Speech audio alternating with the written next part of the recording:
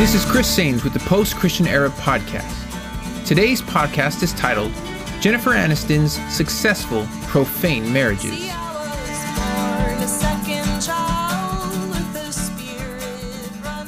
My marriages, they've been very successful, says Jennifer Aniston. That's marriages plural. She did an interview with E! News and was asked about her marriages and how she views them. In a few sentences, she manages to upend the sanctity of marriage and promote a self-centered version of marriage for all of E! News' eager audience to absorb. After congratulating herself on her terminated marriages, she continues, quote, "And when they came to an end, it was a choice that was made because we chose to be happy. And sometimes happiness didn't exist within that arrangement anymore." End quote. I won't pretend to know what went on within Aniston's marriages, but as a summary, "we chose to be happy" sounds like self-centered rationalization for ending a marriage. Think about it. Is that the advice you would want your spouse to receive if your marriage was hitting a rough patch? Choose to be happy?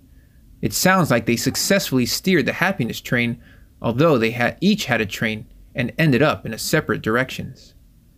Quoting Jennifer Aniston again, "Sure, there were bumps, and not every moment felt fantastic, obviously, but at the end of it, this is our one life, and I would not stay in a situation out of fear.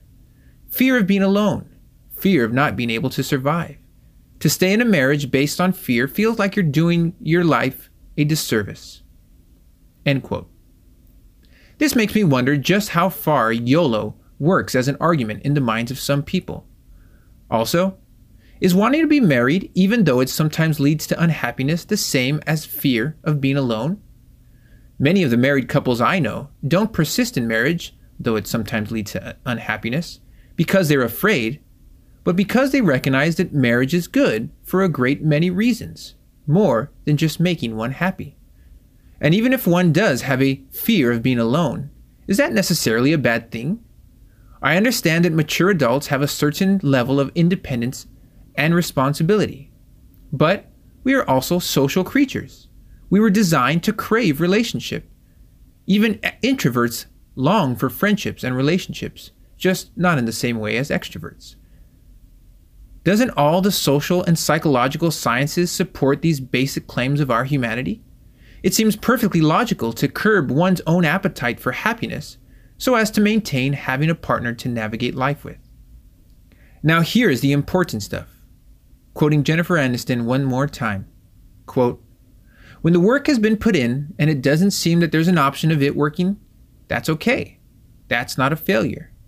We have these cliches around all of this that need to be reworked and retooled, you know? Because it's very narrow-minded thinking." End quote. The crux of the matter for Miss Aniston is the idea of a lifelong marriage. In her words, it's cliche. Do you get that, dear brother or sister in Christ? Do you understand what she thinks of our faith?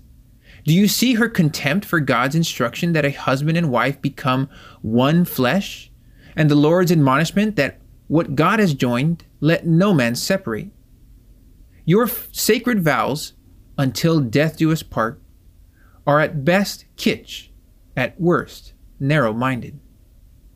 For Jennifer Aniston, our views on marriage should be updated, retooled, for modern people who don't want to admit to a failure, but can with a straight face say that their marriages were successful because they chose to be happy.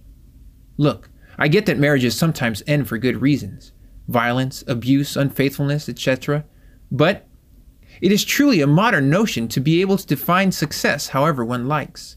It seems to be a matter of simply not wanting to admit to failure.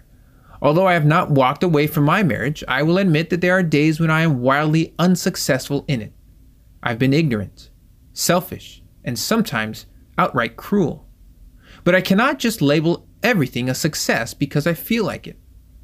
More than just being a celebrity tabloid story, Jennifer Aniston's diatribe on marriage should be an alarm to the Christian faithful.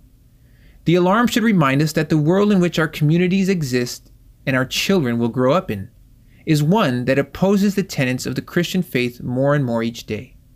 And popular media will relay these anti-Christian messages without so much as a "but."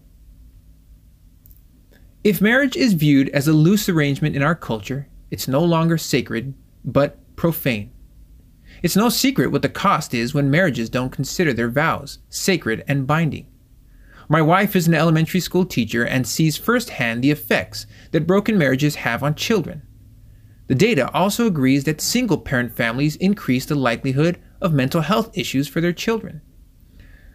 And if marriage is seen as a very loose agreement that one can terminate at will, how likely is it that marriage will persist through difficult times? Or, if marriage is as flippant as Mrs. Aniston makes it seem, will marriages even be pursued? The data seems to suggest not.